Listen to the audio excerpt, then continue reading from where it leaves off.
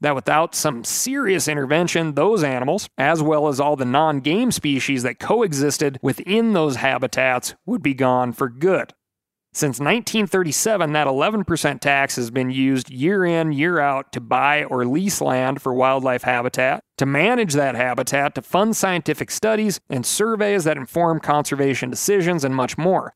It is not an exaggeration to say that the thriving state of American wildlife today simply could not have happened without it. You might have noticed earlier when describing the tax I used the term sporting firearm. In the original act, only long guns designed for hunting were included. In the 1970s, however, Pittman Robertson was expanded to include all handguns and non-hunting firearms as well. And it's a darn good thing it was. Although hunters like to brag about how much we do for conservation, at this point, it's really competitive pistol shooters, folks down at the range putting box after box of .223 through their ARs, and people stashing extra ammo for a rainy day who are really pumping money into protecting wildlife.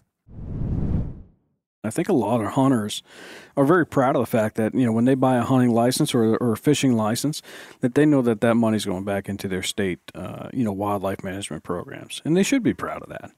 But I think a lot of them aren't aware that the tax that's paid through the Pittman Robertson Act is paid by the manufacturers before that firearm leaves the factory. It's a 10 to 11% tax. It's on every firearm or every cartridge that's made by an ammunition manufacturer.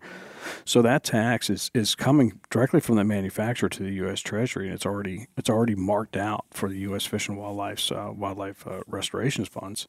So it's baked into the price of every time you're buying a gun or you're buying an ammunition. So you are supporting that as an individual hunter, but that tax has been paid by the manufacturer before that firearm actually leaves the factory.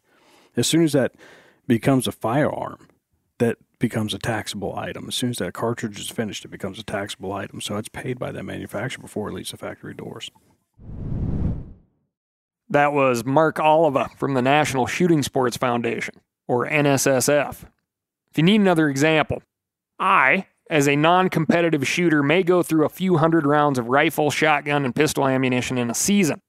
An average doing it for fun trap or skeet shooter can run through 1,000 rounds in a weekend. Remember, the tax is applied to the ammo and the weapon, not the pursuit. My ammo consumption on average, if I'm really trying to think about it, is about 4 to 5 boxes per big game rifle. If I only end up using one caliber for the year, that's 100 to 125 rounds or so.